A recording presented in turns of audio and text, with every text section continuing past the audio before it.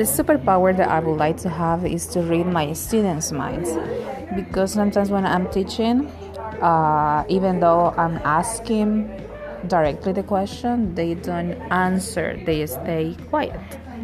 So that's the superpower that I would like to have.